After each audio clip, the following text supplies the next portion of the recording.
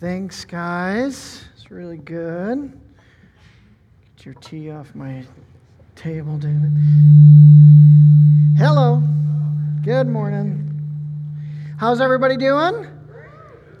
I'm feeling like you guys are a little tired.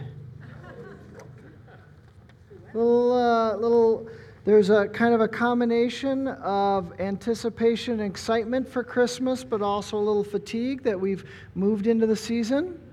Yeah, a little bit. All right, we'll see how that goes with the course of the message. I wanted us to start in a good place with true confessions. Not my confession, your all confession. I confess enough in front of you all, I think. But I'm wondering, by show of hands, how many of us would be willing to admit that patience is not a strong suit of ours? Okay, a good 50% of honest people in the church. Yeah, that patience isn't the one that we excel in, or sometimes people are really blessed with patience, but it's easy, especially in times like this, Christmas season, to lose that sense of patience, is it not? I mean, I think part of it is because we have more things that we need to get done or want to do, whether decorations and hanging up lights, the purchasing of packages. We have to wait. We have to wait in traffic. We have to wait in retail stores. We have to wait on the phone. We have to wait online sometimes, right? All of these things. And that waiting, combined with the more things that we have to do, then begins to add in that virtue or lack thereof of patience and impatience. Now, I would be with you. I am confessing that oftentimes that is not I think of Oral Allen, the dear saint that has gone to be with Jesus. She used to tell me almost monthly, patience is not her virtue, that after 100+ years, she was still working on it. Pretty good, huh? What if this Christmas season that we were able to redeem all the waiting time that we're going to do in the next couple of weeks? What if we were able to take this general busyness and hecticness of the Christmas season that usually promotes the opposite of what Christ is doing in our lives, that usually promotes impatience? What if we were able to redeem that time and allow Christ to work the opposite direction and actually come home from a day of shopping and fighting traffic and all those things, and rather than being weary and fatigued and tired, but being refreshed and renewed? Am I shooting too high of a goal for this morning? What if, I believe that the Christian life, the kingdom life, in many ways, people have described the life that we're trying to live as the upside down life. Is that sometimes when you really understand the gospel of Jesus Christ and its impact on our lives, it takes our lives and it turns it upside down. Like take suffering, for example. Suffering is, in the world, it's just all horrible, all terrible. It's something to be avoided at all costs. And yet, in the kingdom of God, something like suffering can be turned on its head. And it can actually be something that is redemptive, that God takes and uses in significant and powerful ways to transform our hearts and souls and to reach people with the gospel, that He can take something that the world said is so horrible, turn it on its head and use it for good.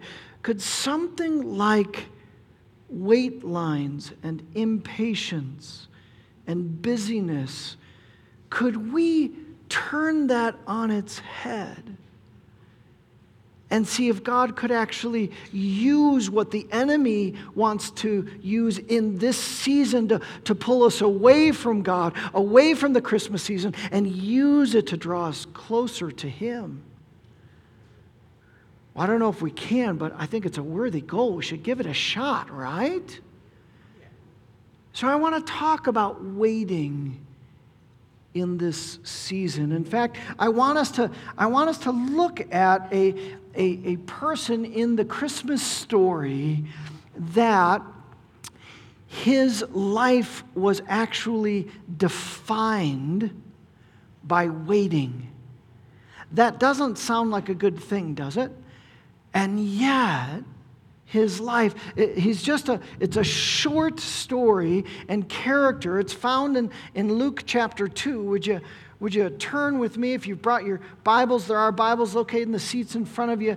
And it's a really just a couple of verses that talk about his life and how it's defined. And yet, I believe it's a compelling life. It's a challenging life. It's an instructive life. I look forward every Christmas to reading and meditating on his life. It's the life of Simeon. In fact, let me give you a little context. Jesus was born at this point in the story, and Mary and Joseph are going to the city of David, to Jerusalem. There was customs from the times of Moses that they would present the firstborn child to the Lord. So that's what they were doing. They're in the temple courts, and they bring Jesus. They travel with Jesus. No room in the inn, right? He's born, but then they bring him to Jerusalem. And that's where they run across this character, Simeon, starting in verse 25. Luke chapter 2, verse 25 reads, "Now there was a man in Jerusalem called Simeon, who was righteous and devout. He was waiting. He was waiting for the consolation of Israel, and the Holy Spirit was on him. It had been revealed to him by the Holy Spirit that he would not die before he had seen the Lord's Messiah. Moved by the Spirit, he went into the temple courts. When the parents brought in the child, Jesus, to do for him what was custom of the law required, Simeon took him in his arms and praised God, saying, 'Sovereign Lord, as you have promised, you may now dismiss your servant in peace. For my eyes have seen your salvation, which you have prepared in the sight of all nations, a light for revelation to the Gentiles, and the glory of your people, Israel.' The child's father and mother marveled at what was said about him. Then Simon blessed them and said to Mary, his mother, 'This child is destined to cause the falling and rising of many in Israel, and to be a sign that will be spoken against, so that the thoughts of many hearts will be revealed, and a sword will pierce your own soul too.' There was a prophetess, Anna, the daughter of Penuel, the tribe of Asher. She was very old. She had lived with her husband 7 years after her marriage, and then was a widow until she was 84. She never left the temple, but worshiped night and day, fasting and praying. Coming up to them at the very moment, she gave thanks to God and spoke about the child to all who were looking forward to the redemption of Jerusalem. When Joseph and Mary had done everything required by the law of the Lord, they returned to Galilee, to their own town of Nazareth." So there's a really cool picture here. And I think that the life of Simeon and really the prophetess Anna has something to teach us about the way the Father wants us to live the life today, the Christian life today, His kingdom life. I think there's something tremendously admirable and challenging and compelling about a life or lives lived in such a way that it's formed around waiting for what God is doing, waiting for how God is working, waiting for what God is saying. See, we can all relate, I think, to Anna and to Simeon in this way, that part of living is waiting, right? But I think it begs the question, what are we waiting for? And what does what we're waiting for tell others about our lives? If you were to have a friend and someone were to ask, and I were to ask that friend, so what's Calvin waiting for? How would they respond? I've played this video clip before.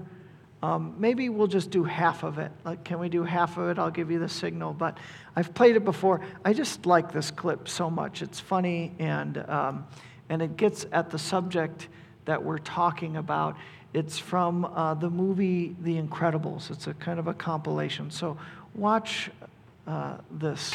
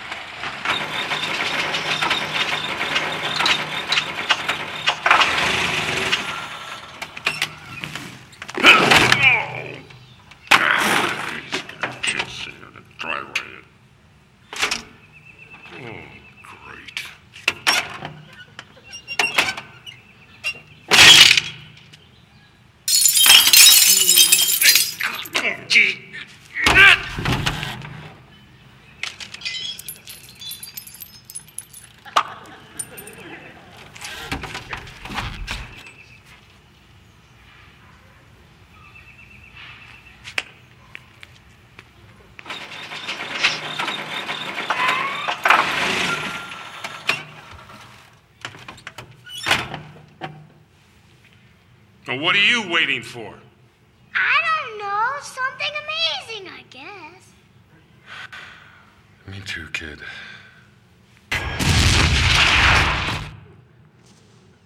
All right, it's resolved at the end of the movie. Something incredible happens, superhero incredible. And the kid's there, and he's like, that was amazing! Right? It's interesting, just that little story of he is living the rat race. He's living the life. And he's waiting for something.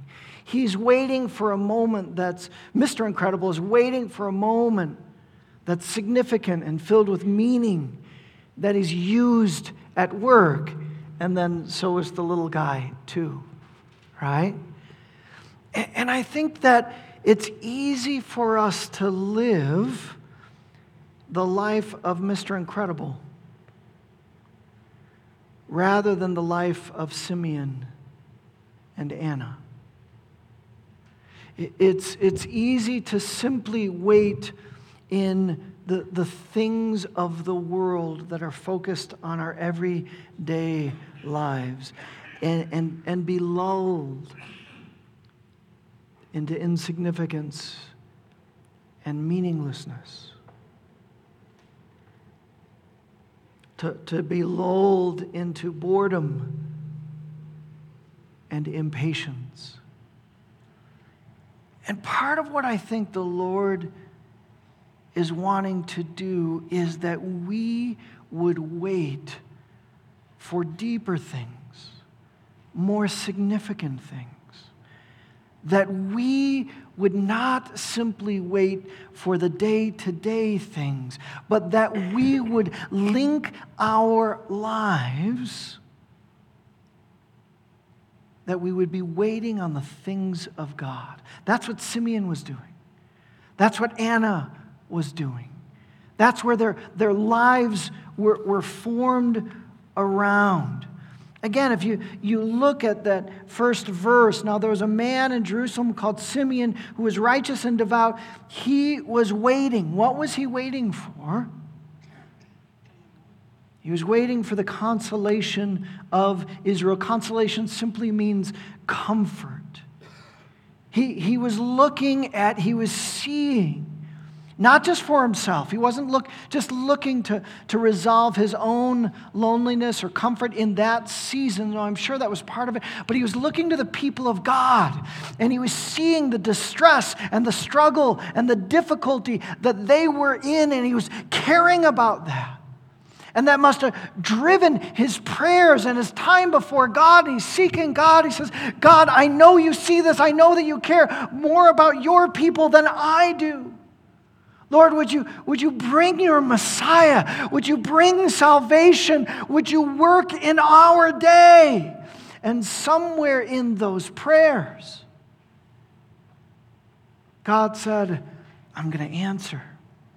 Before you die, Simeon, you will see my salvation. You will see my Messiah. How incredible that as Simeon turns his life to the things of God, God gets real personal with Simeon. And he says, I have a role for you to play, Simeon. And Anna, that will be etched in Scripture for generations to come. He was waiting for God's work in this way. One of the challenges I feel from Simeon's story is, am I waiting on the things of God? Are you waiting on the things of God? Or are you simply waiting on the day-to-day? Not that the day-to-day is bad. All of that is fine and good. That's a part of life. We're all going to wait with those things. But are you waiting for God to work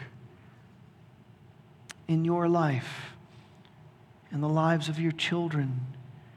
Are you waiting for God to work in your church, this community of faith?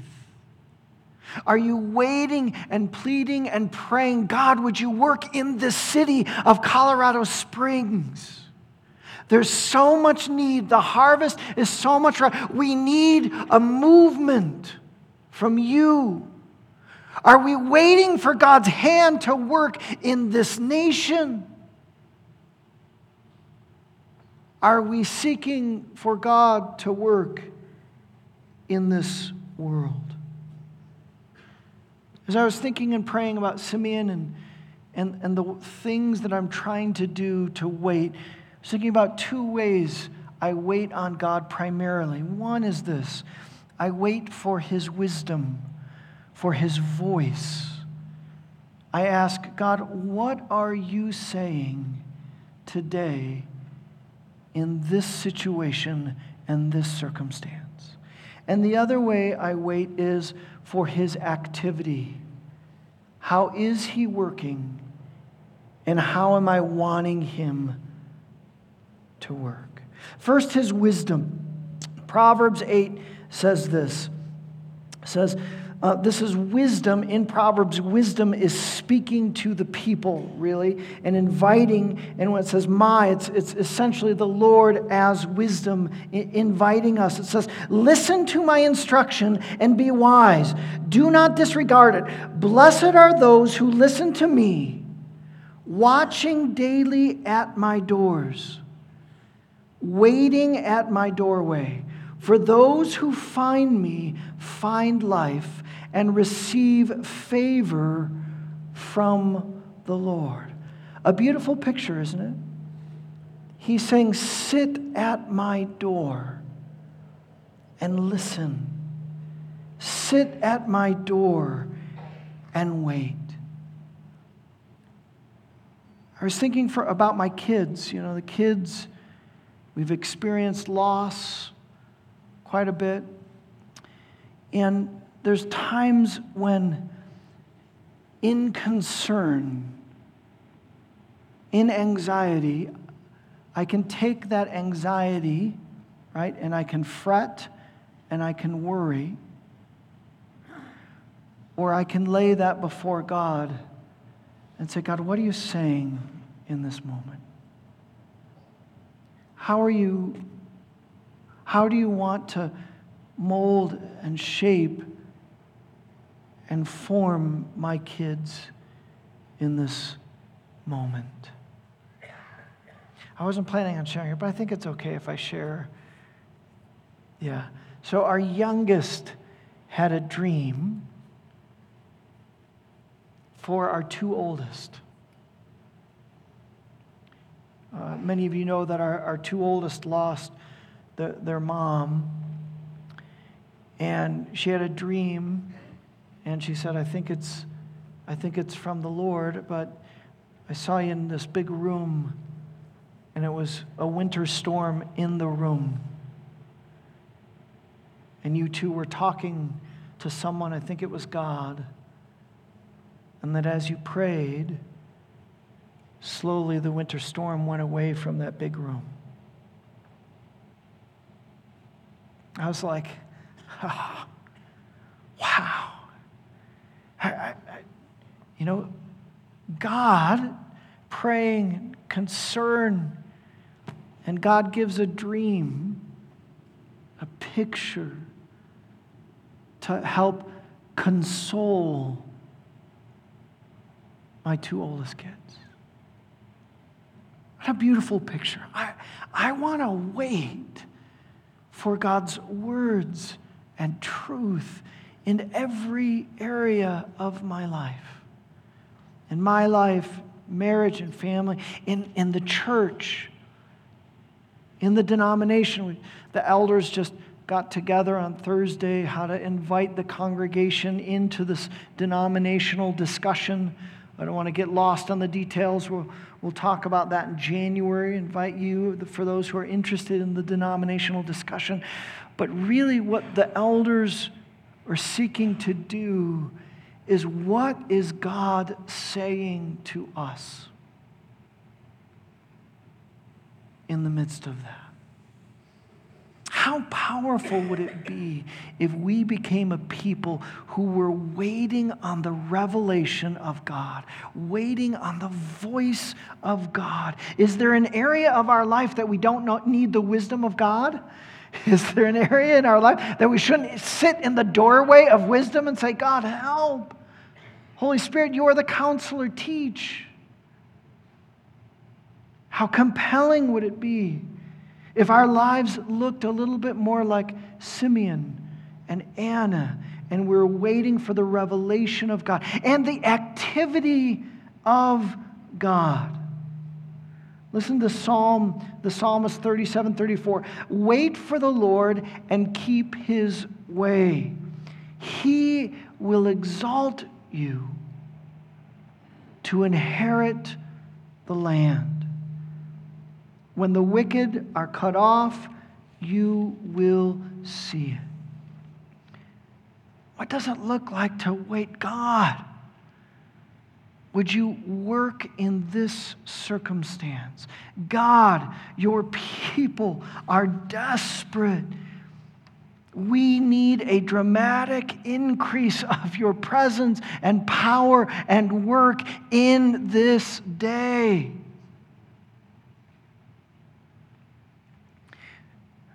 I want to invite you to join me. Don't know why in this Christmas season I felt led to share this picture with you, but it's a prayer that I've been praying for a while for this congregation. And it has to do with the idea of an embassy.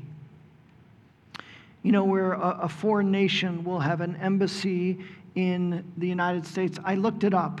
You know how many embassies are in the United States? Foreign nations are in the United States? You don't want to render a guess? It's hard to know. I would have had no idea. I looked it up. I guess 168 nations have embassies in the United States, mostly I think they're all in Washington, D.C. So an embassy is an interesting place, right? So you have people of another nation, and that embassy is considered not the United States, but the soil, the ground of another nation, right? So take Germany, for example, right? They have an embassy, and so that's, you step into the embassy, and you're in Germany in that moment. I think if you want to tour the world, you could just go from embassy to embassy, right? And the people that are working in that embassy, they're on mission. Yes? The mission is not that of the United States. That's not their job. Their mission is that of Germany, right? They're citizens not of the United States. They're citizens of Germany. So it's their soil. They're on mission in and surrounded by another nation with a different mission, a different agenda. I've been praying that we would be an embassy. That this church would be an embassy of the kingdom of heaven. That this soil would be sacred ground. That we would be on mission, not in the broken world around us, to the broken world around us, but our mission would be from the throne room of God. That we would be praying, that we would find that there's a call and a purpose and a significance in this community of faith, that we would be used in this broken world. That when people would come to this place, they would step on the soil of the kingdom of heaven.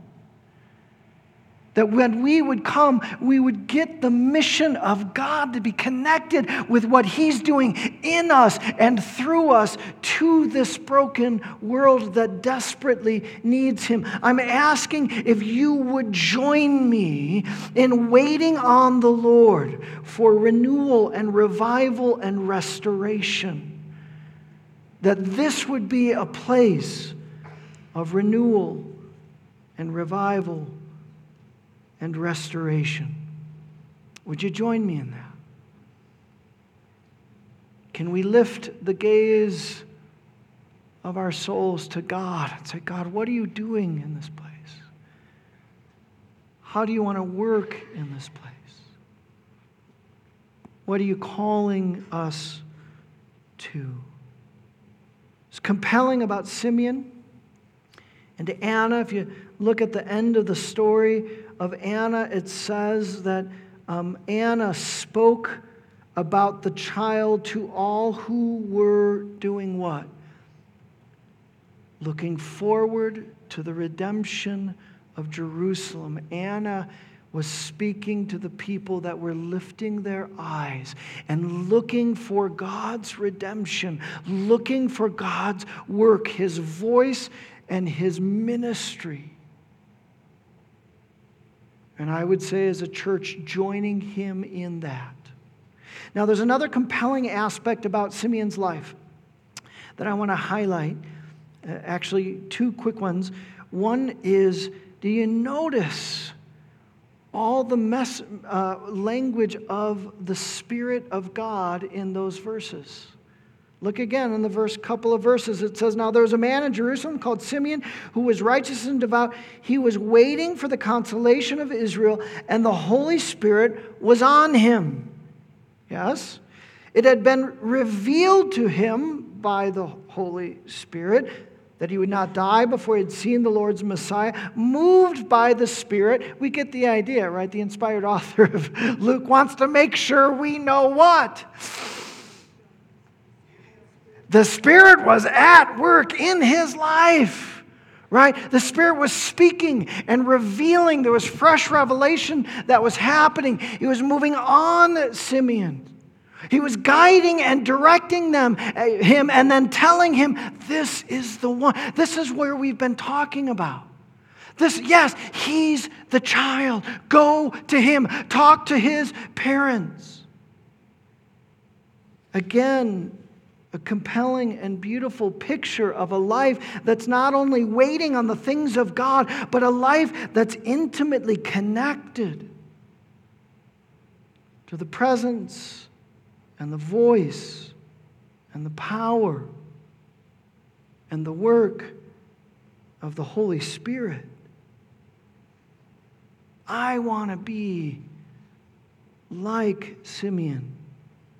Right? Two things on the work of the Spirit in this way. I think that we can wait for the Spirit, and we can also wait in the Spirit.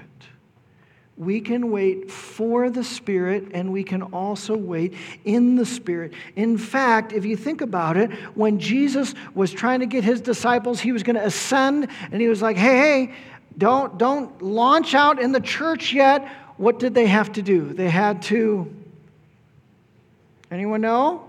Before Pentecost, they couldn't go right to it. They couldn't get to ministry. What did they have to do? They had to wait. They had to wait. It says right in Acts 1, 4, and 5, do not leave Jerusalem. Yeah, Jesus, but we wanted to. No. Wait. Wait for the gift my Father promised, which you have heard me speak about. For John baptized with water, but in a few days you will be baptized with the Holy Spirit. I was listening to an old school pastor. He was preaching. This was about 20 years ago, and he was lamenting 20 years ago that the church has lost one spiritual discipline that was often done corporately. He said, we don't tarry in the Lord anymore. And you might be asking who tarry is, but that's the wrong question. Sorry, I couldn't resist. It's an old school word. Tarry means simply to wait. It actually also means to be late, to be tardy, to linger, to pause. You could say to abide in a moment, to soak, to listen.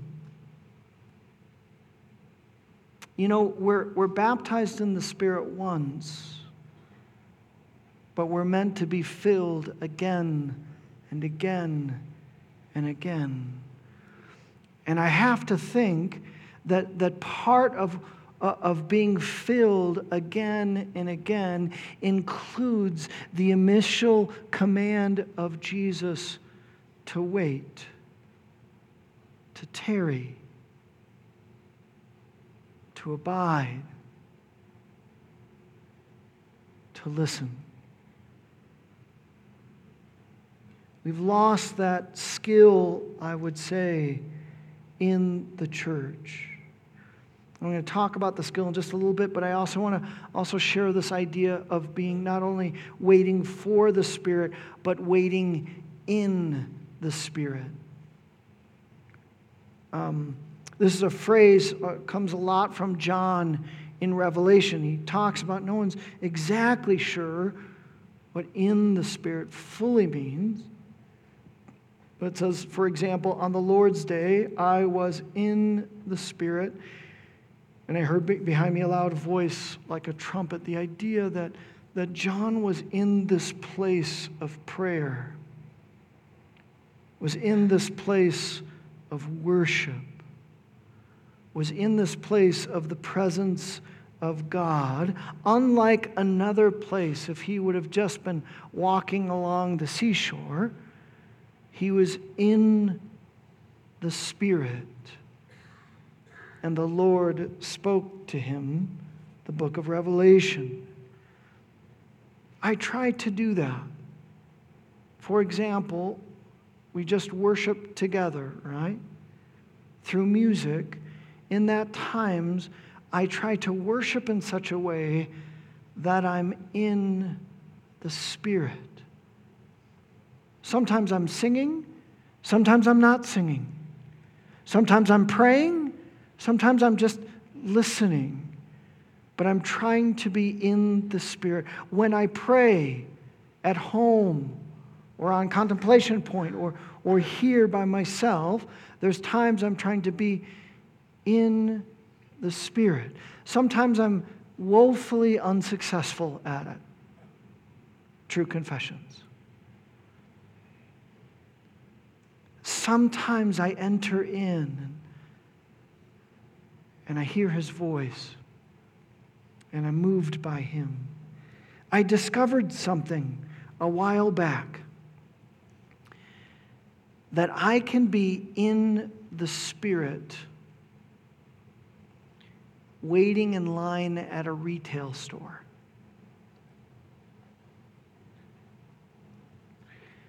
I can be in the Spirit waiting in traffic. I can also be woefully out of the Spirit and in the flesh, in traffic. Right? You all know what I'm talking about, right? But there's a choice. And I realized that even though my life is full and busy, there's moments that I can redeem in the day-to-day. There's moments that I don't have to focus in on the why that person is taking so long. And that person, I bet you they're on their phone. I know they're on I knew it, they're on their phone. I see them as I pass them, right? There's that moment, right? Or, I don't know exactly the best words to communicate, but there's a way that I can say, I can check in with the Lord and say, Lord, how am I doing? I think about little boy Samuel's prayer. Speak, Lord, for your servant is listening. Just say, Lord, I'm struggling with something. There's something that's stuck in my soul, a conversation, a word, a phrase that was used that's bothersome. Could we talk about that? Sometimes I haven't finished the Lord's Prayer in outline form, and so I pick up that next line. Sometimes I want to let the Lord decide on the conversation. Do you ever do that in prayer instead of the Christmas list prayer? You say, Lord, what would you like to talk to me about? No, Lord, I don't want to talk about that. Could we talk about something else? Right? Friends, I think if we're going to redeem our waiting time, we first and foremost look at what are we waiting for, and we raise up what we're waiting for above just what we're waiting for in life, and begin waiting on things of the Lord. And secondly, we wait in the Spirit. We have those moments during the day that we say, Lord, I'm going to tarry in my mind. I'm going to tarry in my heart for you. There's times that it's not, I don't hear him saying anything in particular, but there are times that I feel his consolation or his comfort, his encouragement, or his blessing. I feel his conviction sometimes, which leads to confession. Listen to me now. Would you try this? Would you do this over the next couple of weeks? Would you try it You can do it with a spouse driving in the car. You can do it by yourself. When you lay down to sleep, you can tarry in the Lord in that moment. Would you look for moments? By the way, I discovered that vacuuming does not cover up the voice of God. I can do it vacuuming. Right? Can you take those moments? Can you redeem those moments of waiting or sometimes activity? And can you give them to the Lord? I believe if we were to do that, that God would bless us. In fact, He's promised us that, right? He's promised those who wait will be blessed. Abraham is a great example of that. We've talked about Abraham is that patriarch where that covenant was given by God, but it wasn't just about blessing Abraham. What was it also about, the covenant? That Abraham would be a blessing. He would be blessed to be a blessing, that he would be used, that blessing wouldn't just fill his life, but it would flow from him. And we're told, Hebrews 6:15, and so after waiting patiently for his son to be born, Abraham received what was promised him. And then the promise, look at Isaiah 30:18. Yet the Lord longs to be gracious to you. Do you know that about your Abba Father? Do you know that He longs to be gracious to you? He longs to speak to you. He longs to fill those moments in your life.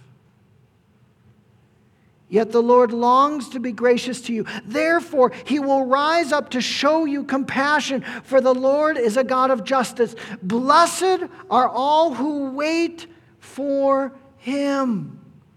Blessed are all who wait for Him.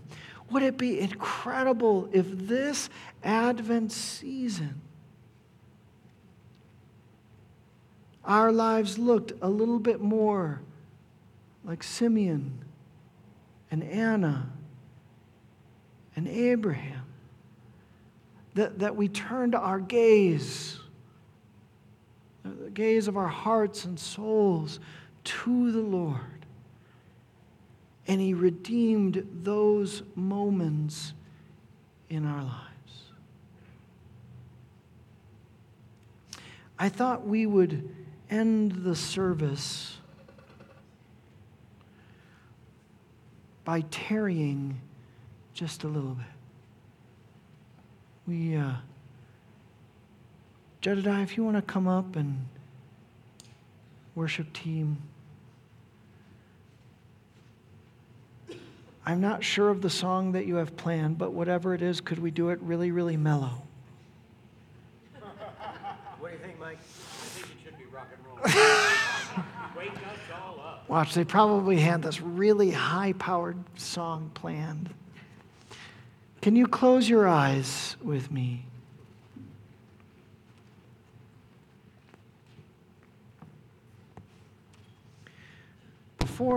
Before anyone starts playing an instrument, silence is a rare commodity at Christmas time, isn't it?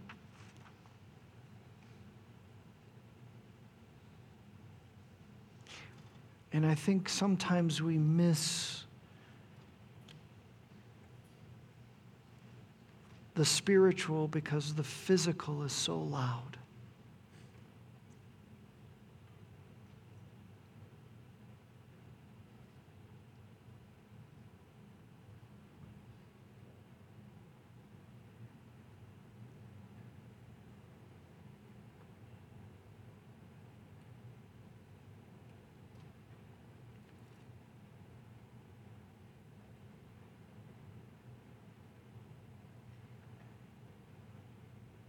Lord, we ask, what are you saying to us personally?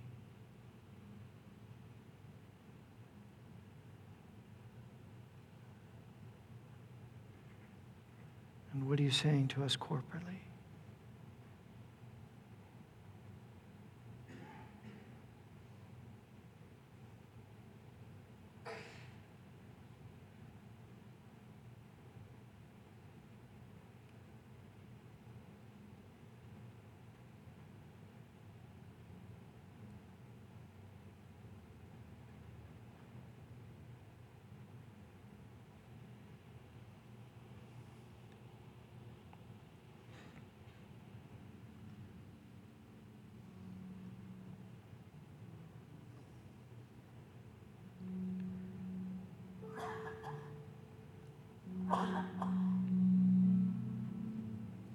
encourage you to remain in a posture of listening.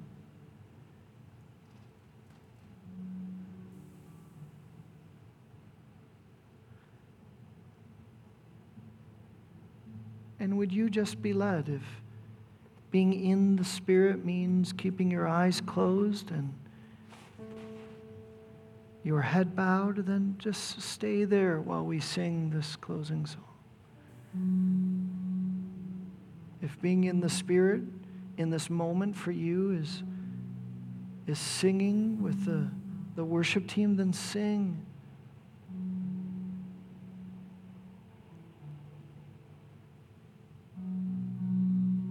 If it's kneeling down and praying, then kneel down and pray. If it's for these next couple of moments, can we do our best to tarry, to wait? Sometimes He wants to speak to us personally about a relationship, struggle, calling. Sometimes He wants to speak to us corporately. Just would you be mindful?